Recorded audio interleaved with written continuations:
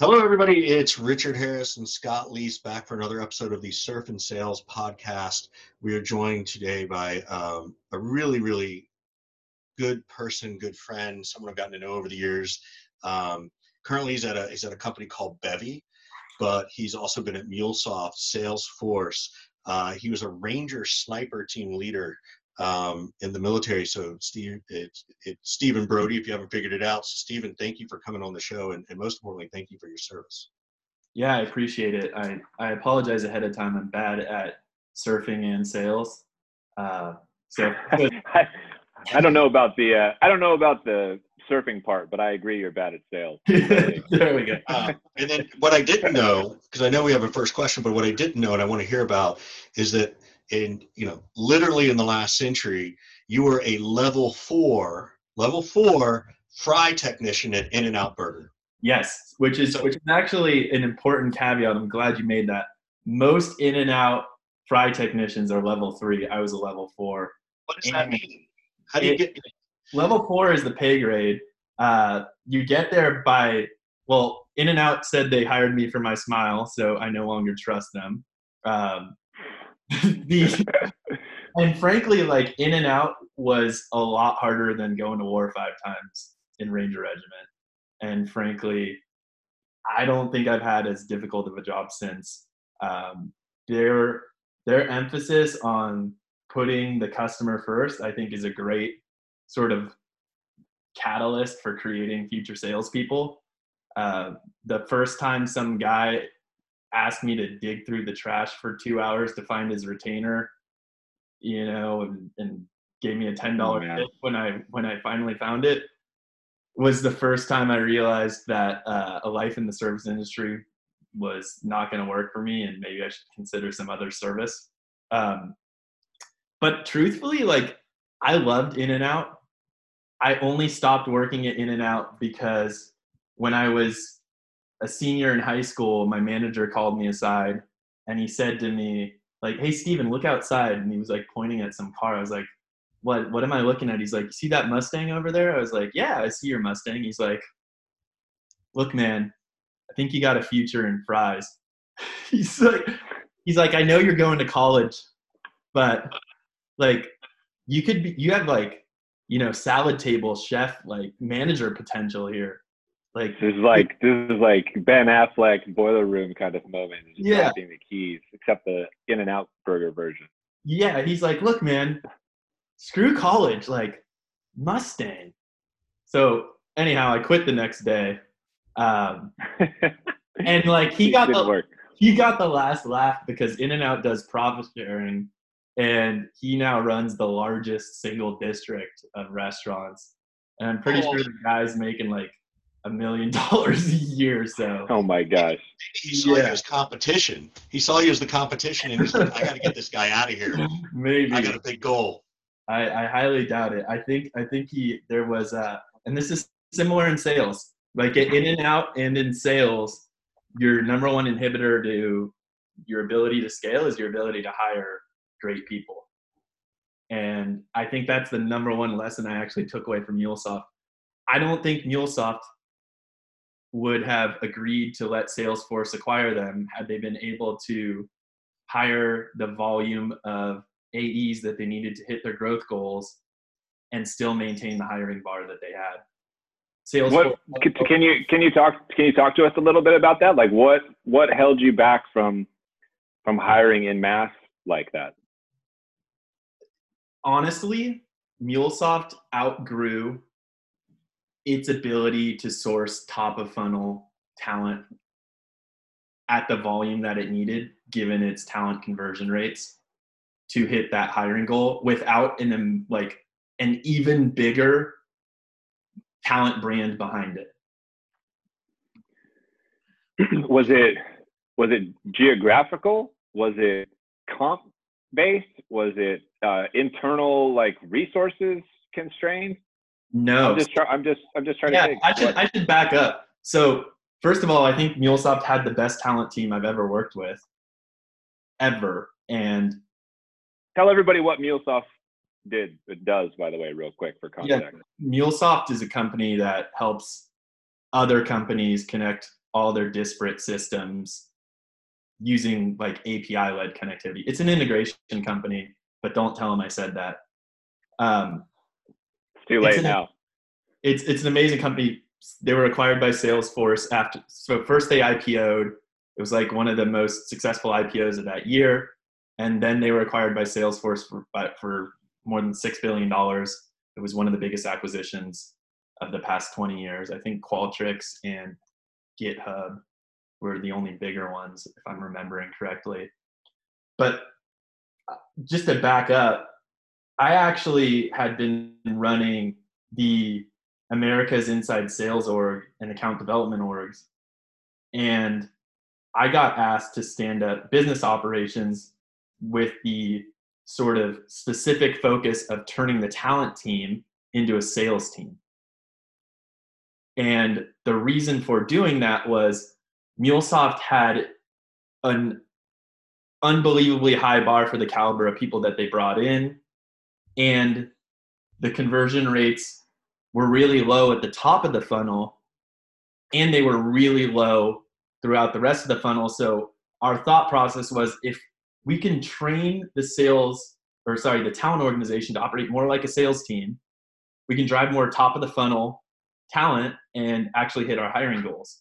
And the truth is we were making a ton of like really amazing progress, but the growth goals, once you're a $3 billion publicly traded company, in order to hit the sales goals of just continuing to drive that kind of outsized growth, were really, really high. And I think that was the key catalyst in considering whether or not an acquisition made sense.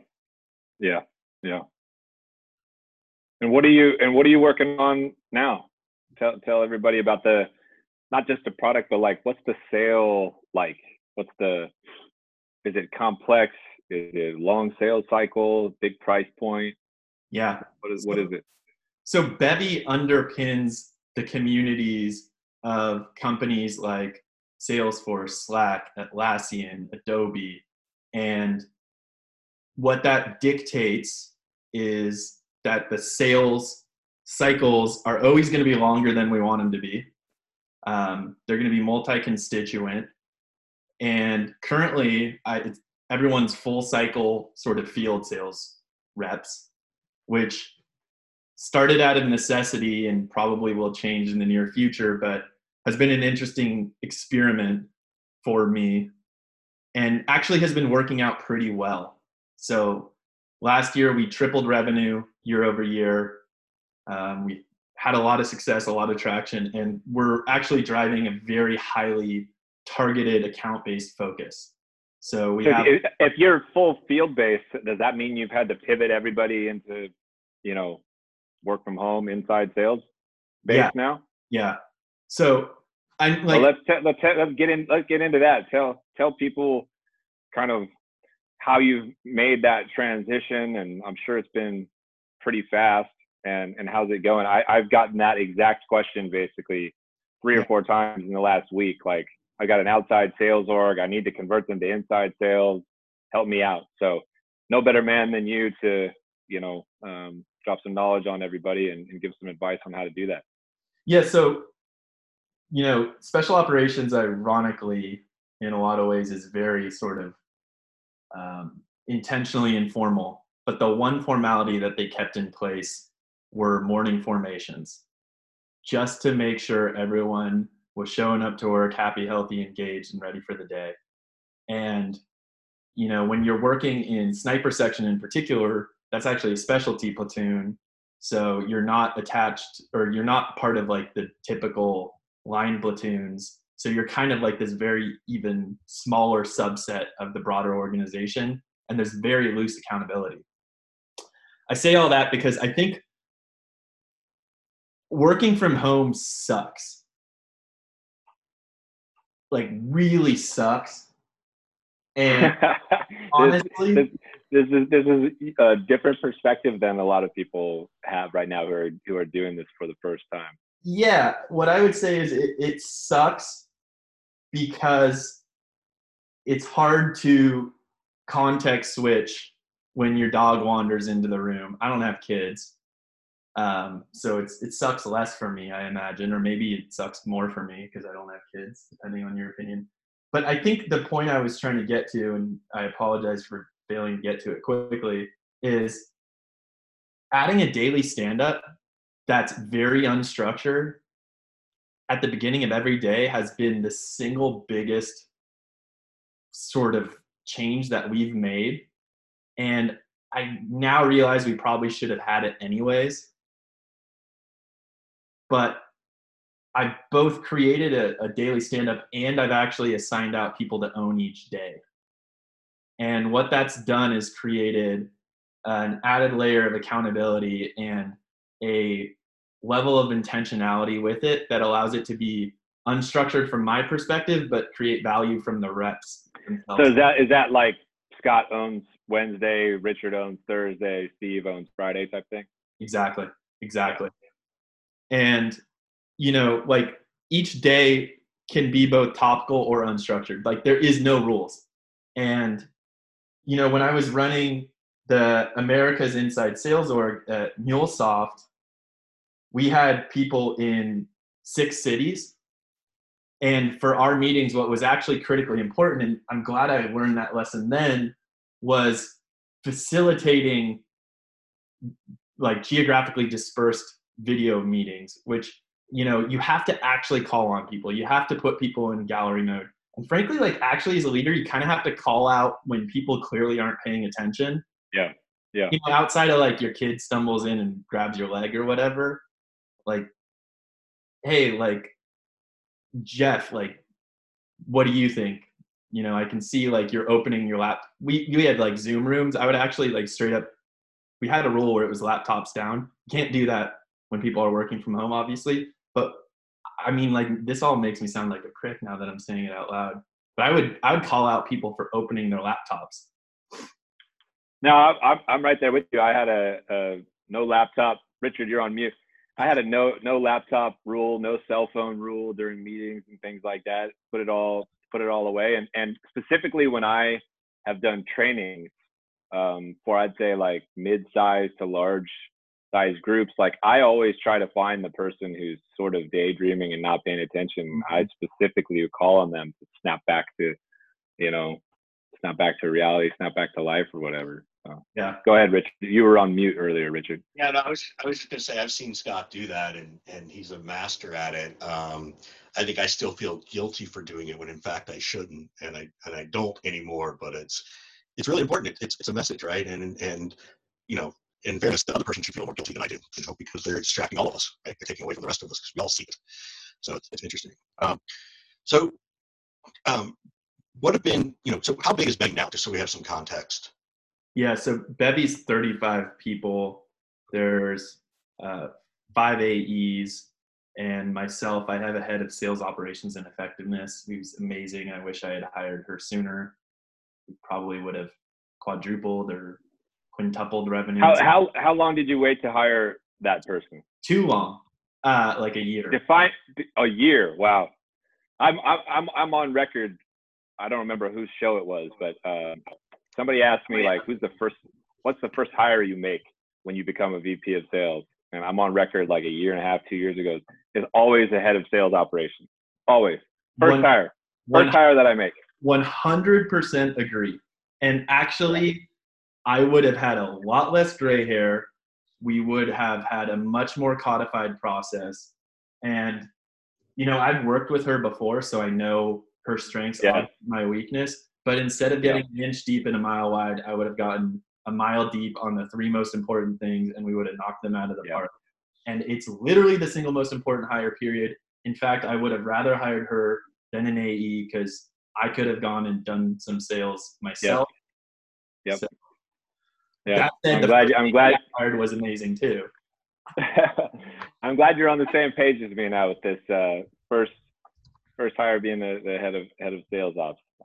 I've been encouraging all the companies that I've talked to and advised and their new heads of sales and stuff, like really put in the time and invest in this, get it right. Don't hire even like a real junior person. Hire somebody really strong, preferably somebody that is a known commodity like you did. You hired somebody you used to work with before. Makes all the difference in the world, I think. Yeah. Yeah, like so my philosophical sort of stance on sales is if you have an A+ process and only hire A+ people, and this is I think where Scott, you and I disagree because you believe in. If I'm misquoting you, tell me if I'm wrong here, but I think you said at some point something about you can hire B players.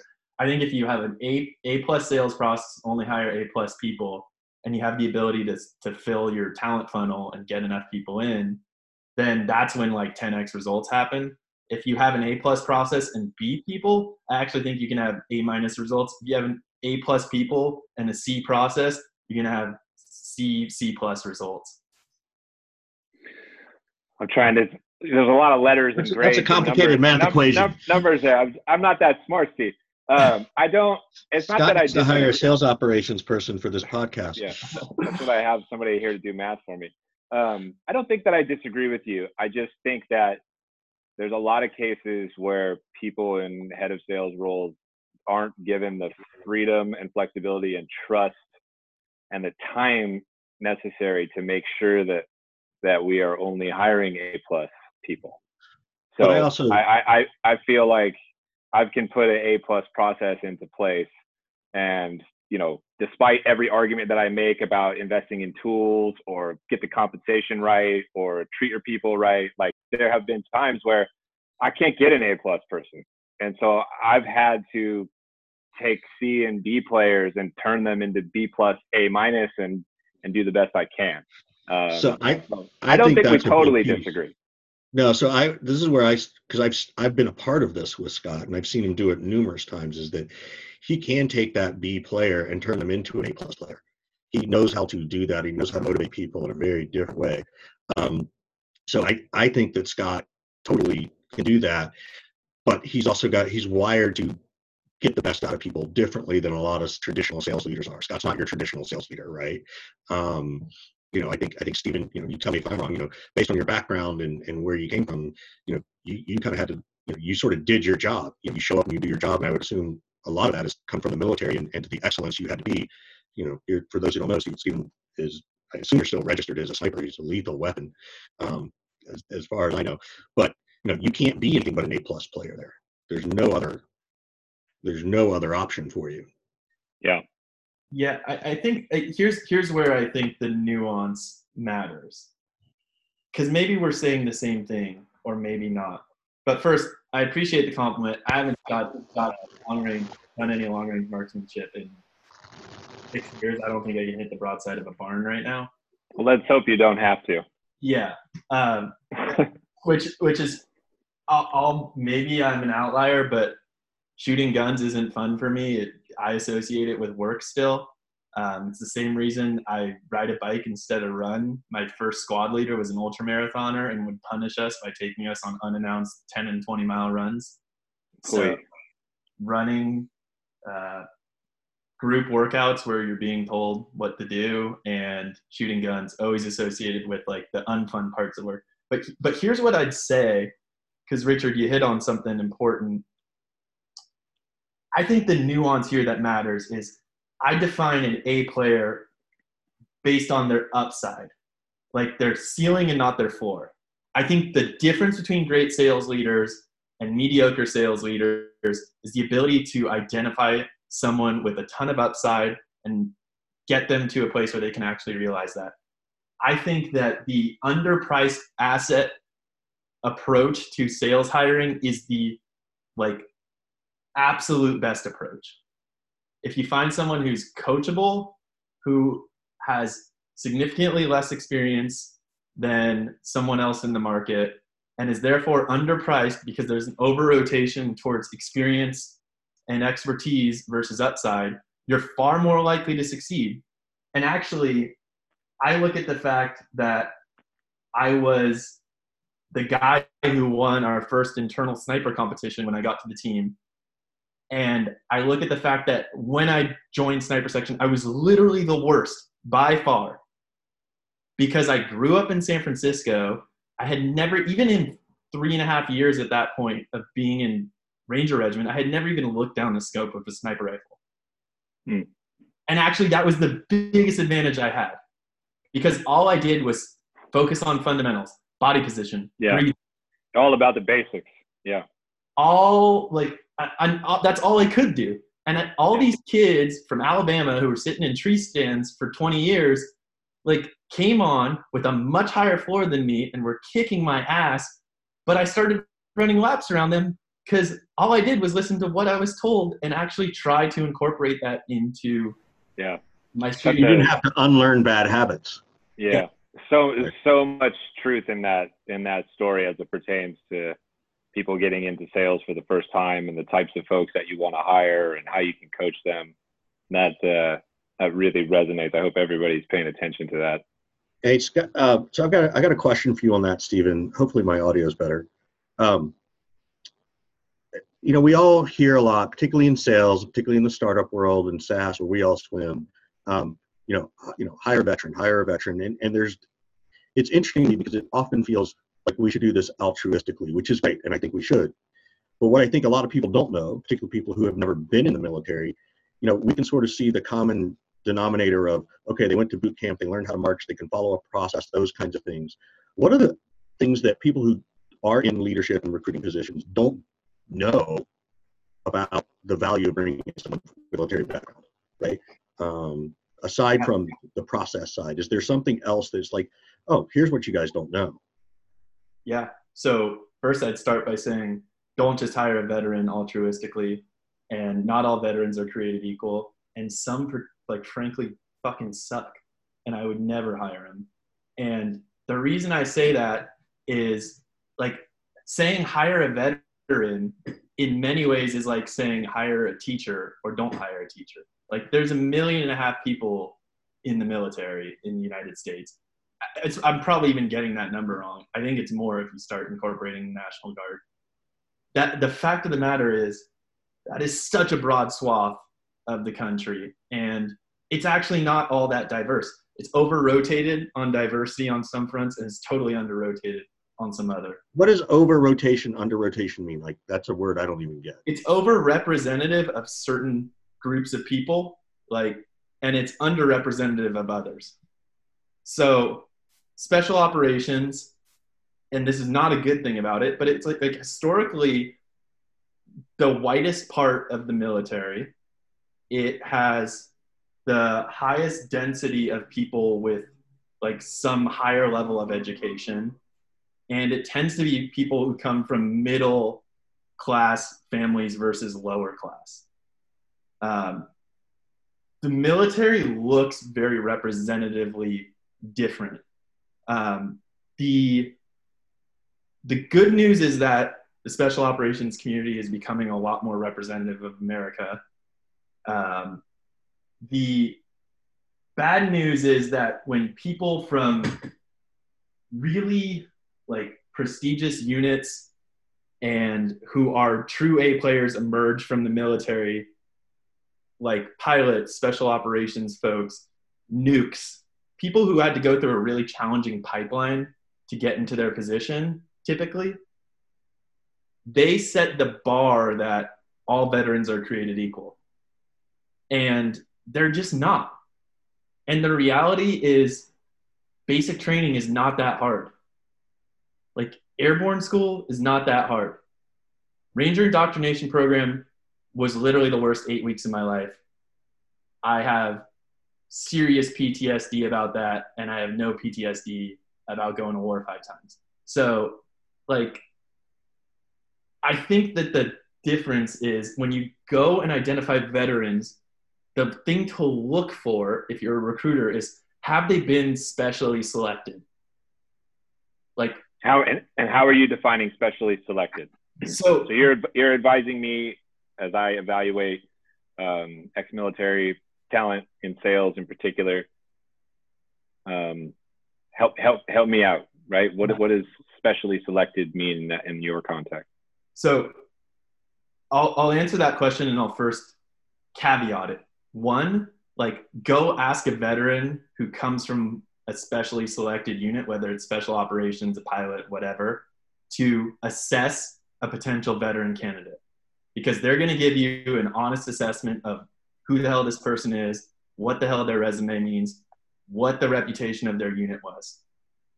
Second, specially selected means what was the process to go from just like being in the military to being in that particular unit doing that specific job. So specially selected could mean Army Special Operations. It could mean Navy SEAL. It could mean you're a pilot. It could mean you are part of you're a nuclear technician on a submarine. It could mean you're in psychological operations. It could mean a variety of different things. But if you ask them what the training above and beyond just the basic post-basic training path looks like, was there a third or fourth selection that they had to complete? So number one is always going to be basic training. Number two is going to be job specific. Number three might be like, I went to airborne school. And number four is like, I went through Ranger indoctrination program. Number five is like, I had to go to Ranger school. Number six is like, I had to go to sniper school. Number seven is you go to special operations target interdiction school. Like the number of selections you had to go through in order to ultimately end up in the job you were in the unit you're in, is most indicative of how challenging it is, and therefore most likely to dictate that someone like made it through an incredibly challenging candidate pipeline process. Got it. So how do you, I want to flip it on the other side. Let's say you are a veteran, right? And maybe you didn't get to do that level of specialty, but you do want to go into sales. How do you show sales leaders who've never, not every sales leader, unfortunately, yet has heard this podcast. How do you show your ability to be in sales? So let's flip it on the other side, right? And granted, I get the reverse engineering from if someone was in special ops or a specified training, as you said. But what if you're not? What if you are, someone who, maybe you were an infantryman or you got promoted to sergeant or something, and maybe you led a team, right? And that's kind of as far as you went. How do they bring that out in their interview process, their resume, that kind of stuff to speak in a sales mind? So, for early career salespeople, I always need to see some way where I can tangibly, qualitatively, or quantitatively validate that they have a true passion for sales. And that can look at a variety of different ways based on whether or not you actually have been in sales. So first of all, like the easy answer is the best way to prove you're a good salesperson is be really good at selling yourself. Got it. But when you scratch beneath the surface there, if you haven't been in a sales role, it's hard to demonstrate that you have a passion for sales. Well, how about you actually go and read sales books, and when you talk about them, instead of just dropping the title, know that someone like Scott or yourself or me is going to probably have read it and is going to push you on it. Because I will pull open my Evernote, which downloads my Kindle notes, and I'm going to be like, oh, well, what did you think about chapter 3 where they talk about the idea of a customer-centric buying process? If you have an answer there, I don't care if you've sold anything. You're showing a passion for sales. Now, if you layer on top of that a demonstrated coachability and showing a track record of achievement where you're a top 5% person somehow, and it's an early career sales role, I don't really care if you've sold or not. I do over-rotate on have you actually sold because it's easier to identify passion for sales. What about people who are in recruiting in the military, as they use it as an example of their early salesmanship? They never had a regular sales job before for software, tech, or whatever, but they come out and they're like, here's what I can point to. I was in recruiting in the military. I did this, that, and the other. I went to different communities. Is that something from your perspective that you'd be like, okay, I'll give you that? And if you're on my side of the fence, not a military background, but evaluating talent like that, what level of credence or cred should I give to that specific type of person, if any? This is a totally loaded question because I know somebody. I have somebody specifically in mind. And so I have someone specifically in mind too, because the last great hire I think I made, who's now one of the top commercial mid-market AEs at MuleSoft, was a recruiter previously. Recruiter from the military, or just no, a recruiter in general? No, but I'll go a level deeper. One of the best salespeople I've worked with, who's on my team now, was a Mormon, where your job when you're on a mission is to basically try to recruit people into, Totally. the Latter-day Saints church. Here's the interesting thing about that. Like, I literally had this conversation the other day where I was like trying to get someone to think about triaging which accounts to focus on. And I was like, are you selling Bibles or are you selling religion? And the reality is, this is someone who's literally sold religion. Obviously as a salesperson, you want to find the people who are looking to buy Bibles, not have to sell religion in the first place, because those are going to be longer sales cycles. They're evangelical. So if you look at Army recruiters, and it's a really great question, they're probably the only people outside of Jehovah's Witnesses and people from the Latter-day Saints church who have more doors slammed in their face than anyone out there. And they serve and surface inbound and outbound demand. Yeah. So I'd hire one in a heartbeat. Confirmation. So I hired one about 3 years ago when I was at Qualia, and he turned out to be fantastic. Done really well, and I learned a lot from him, actually. So that's my own data point of one that I can think of, but I got the one right. Well, the interesting piece too is most people do recruiting later in their career in the military and actually start in a different job. So they actually then go through another pipeline process. And recruiting school is challenging. That's really fascinating. Thanks for letting us pivot and dive into the military aspect, because I've always wondered about it, and definitely I picked up like 6 different things that I will turn people onto, so I can just go and listen to Steven. So thank you very much for that.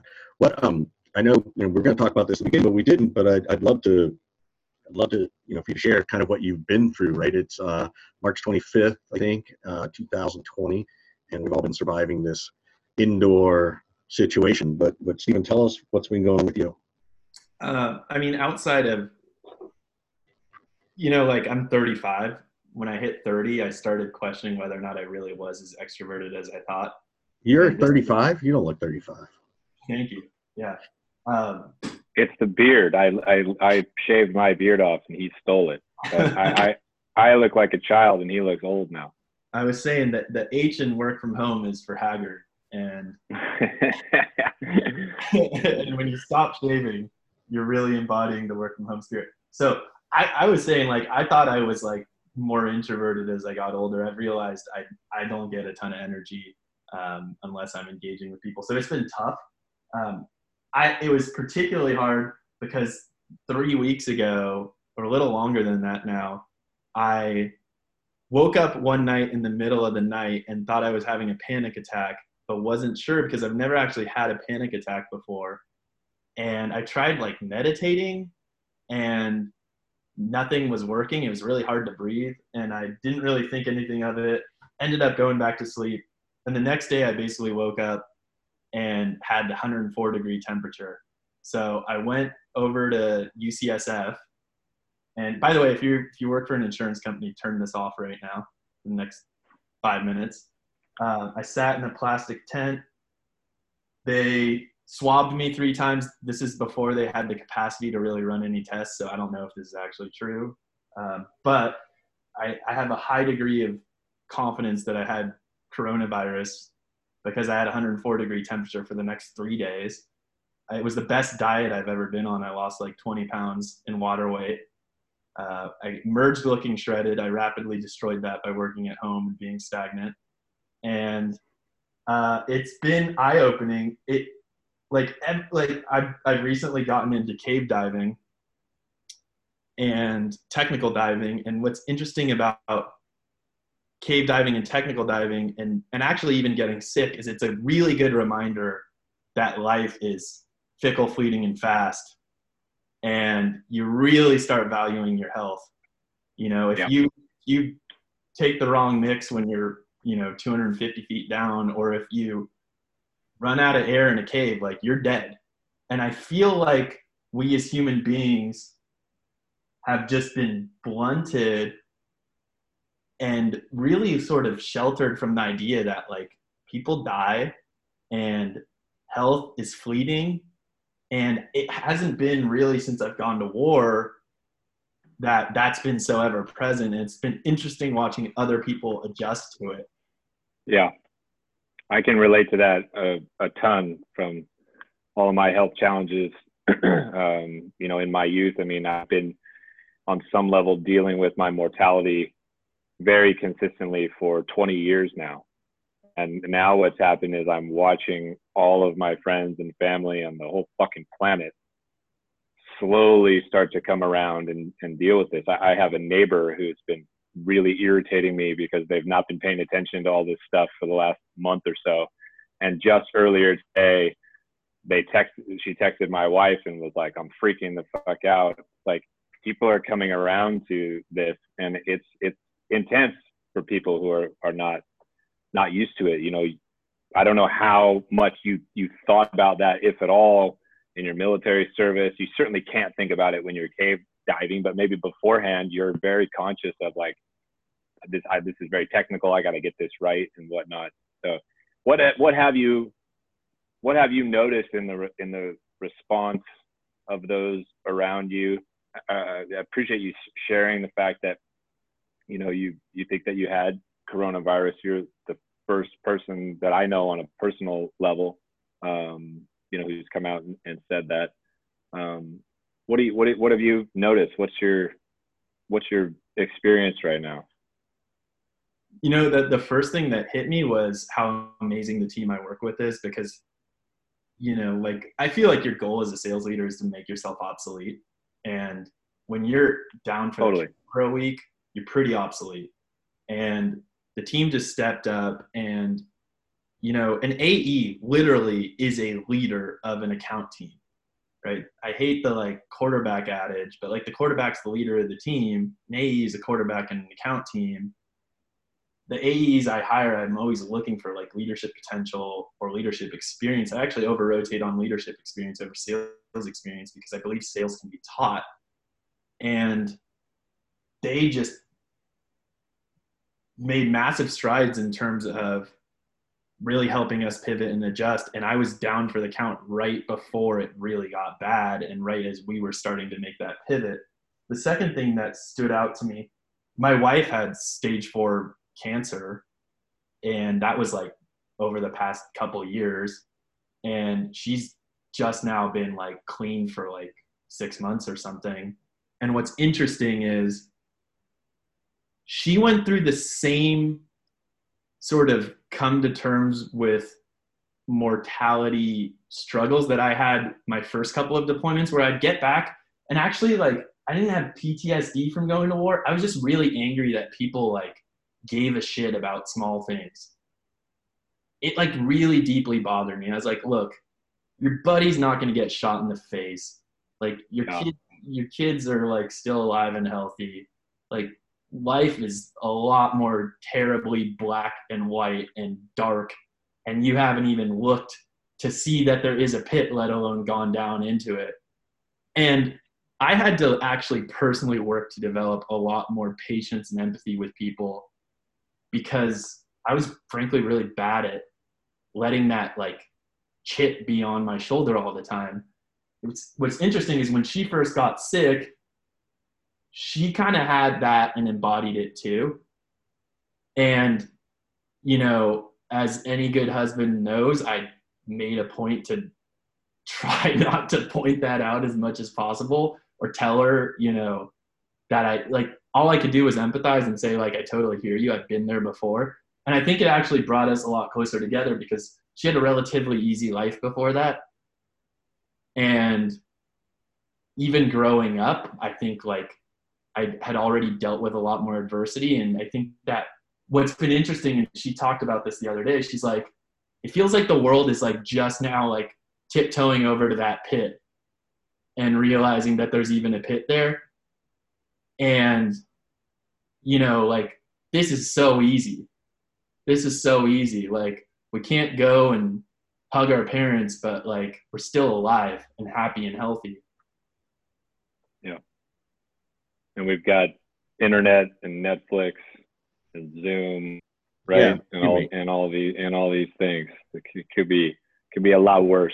One of the things that crisis and trauma, you know, provides you is with perspective, you know, and hopefully one of the benefits of this horrific experience for everybody is that everybody gets a little bit more perspective on what matters and what doesn't matter. And, you know, it's not to say that you shouldn't care about hitting your quota, but it's like, you know, part of me is like, who fucking cares about hitting your quota right now, man? You know, so the perspective is important, and you do start to realize like the limited number of opportunities, you know, that we all have.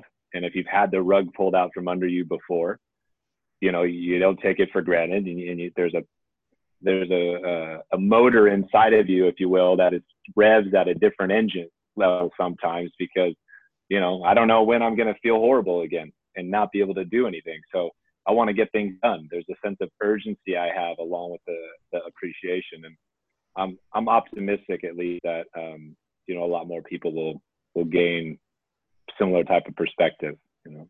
I think I've been seeing, I think a couple of people have written about it, but I've even experienced is that in general, people are actually trying to be nicer. They're making their effort to be honest and to thank the person at the grocery store, hey, thanks for working, or, you know, the delivery person, you know, be a little bit extra, because those people in the person who need it.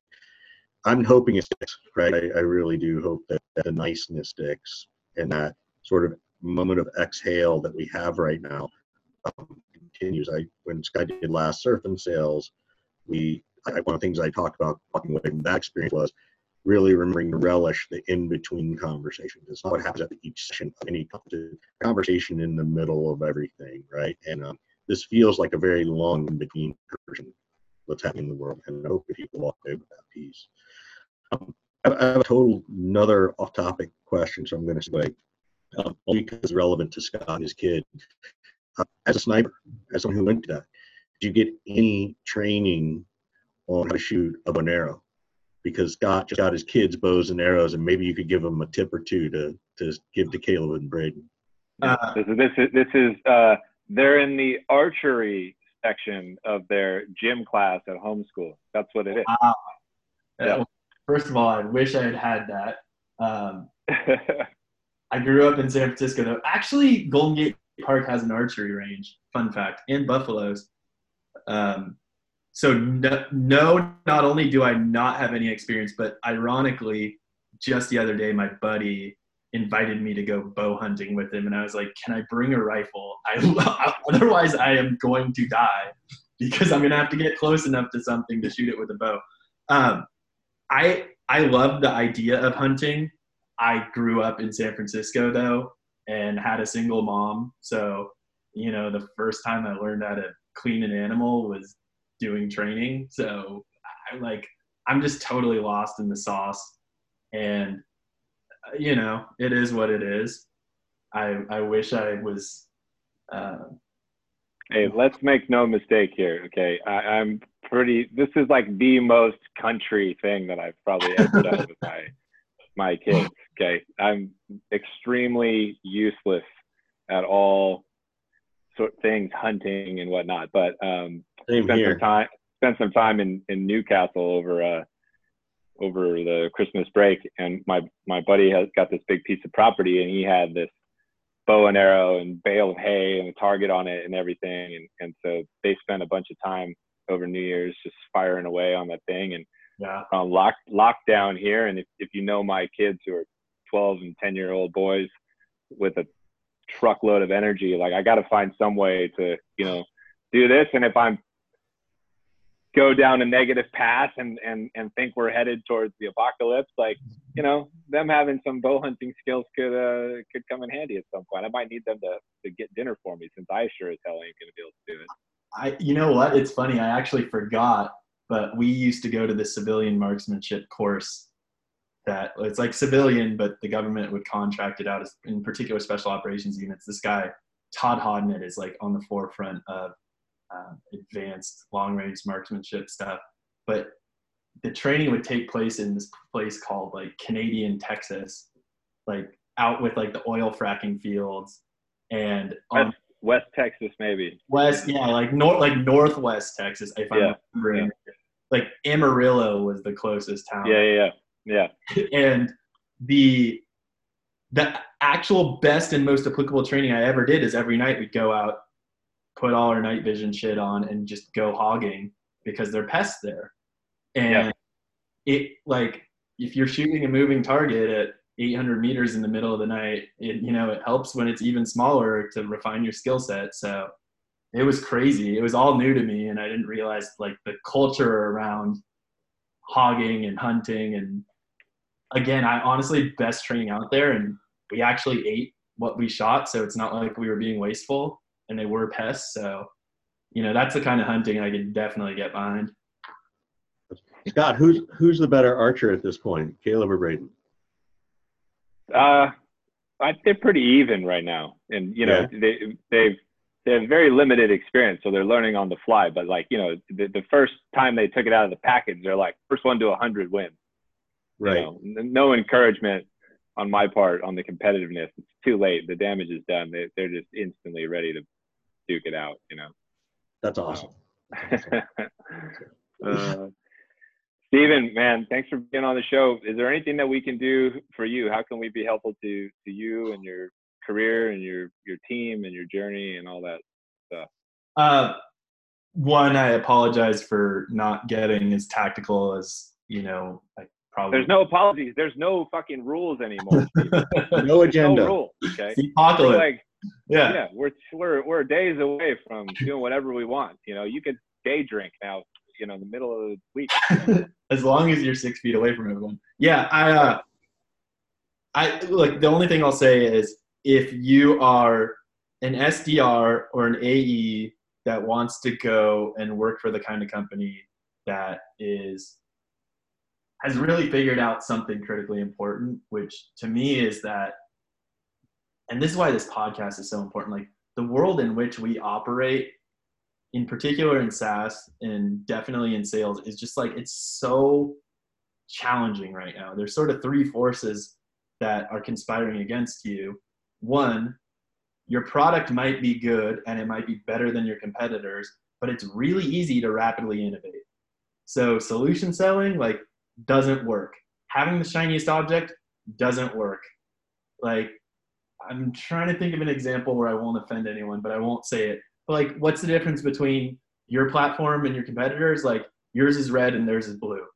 Like, but beyond that, like, it's indistinguishable. There's feature function parity.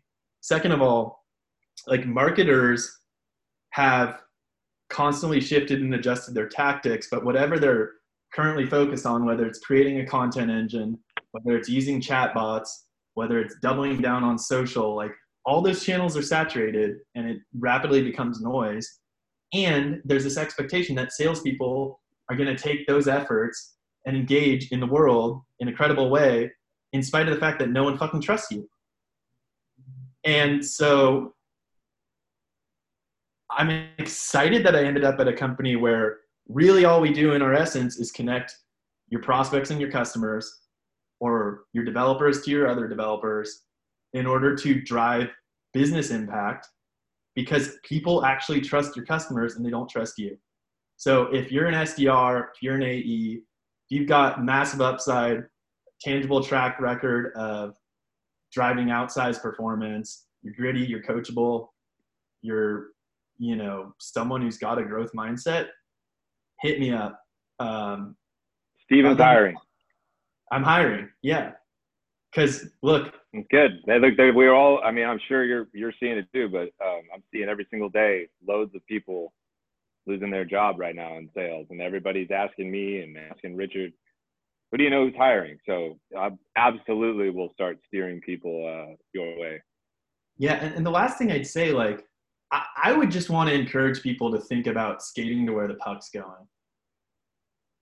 Like, look, I probably butchered that quote, by the way. I think Wayne Gretzky said it.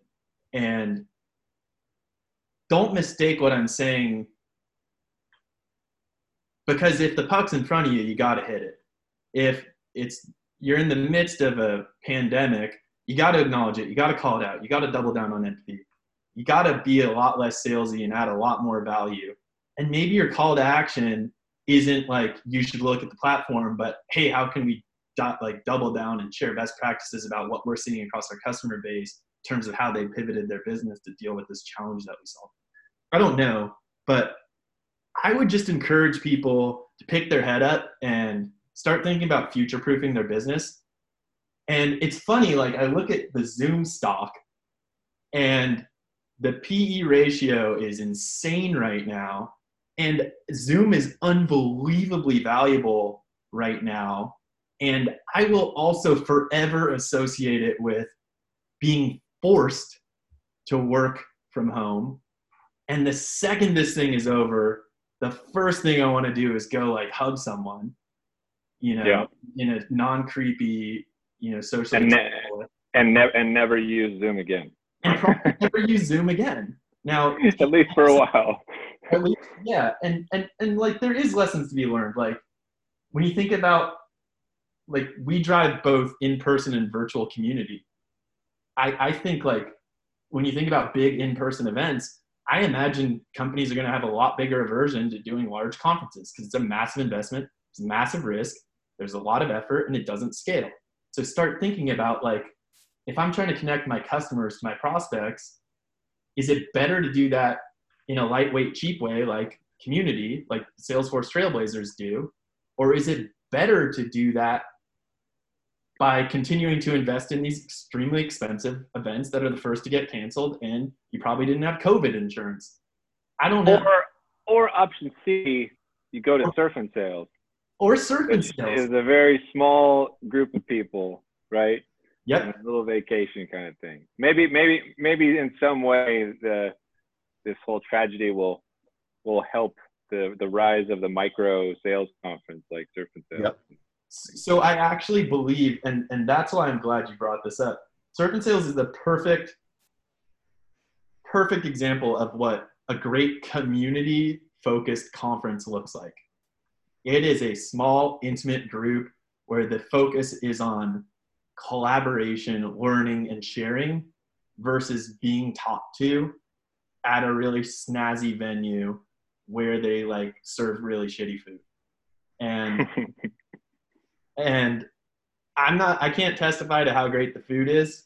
Hopefully in September I could find out. It is the single thing that consistently everybody says a 10 out of 10 every time. It's the thing they're the most surprised by, is yes. what they say. Yeah. I'm really surprised the food was so good. Yeah. Well, we become like, yeah, we don't worry about certainly. surfing. I appreciate your take on that and plugging us a little bit. We'd love to have you and anybody from your team or people that come once we get out of this mess that we're in. Glad first sales contest once travel's allowed. Yeah, that's right. And glad you're on the mend, man. You appreciate you sharing your story with us and being a little bit vulnerable and everything like that. Scary shit, but inspiring to see you still in good spirits as usual, man. Thanks for the time today. Hey, thank you again. Really appreciated connecting, and it's an honor and privilege to be on the podcast. Oh man, wow. Thank you so much, Steven. We'll talk to you again very soon. All right, see ya.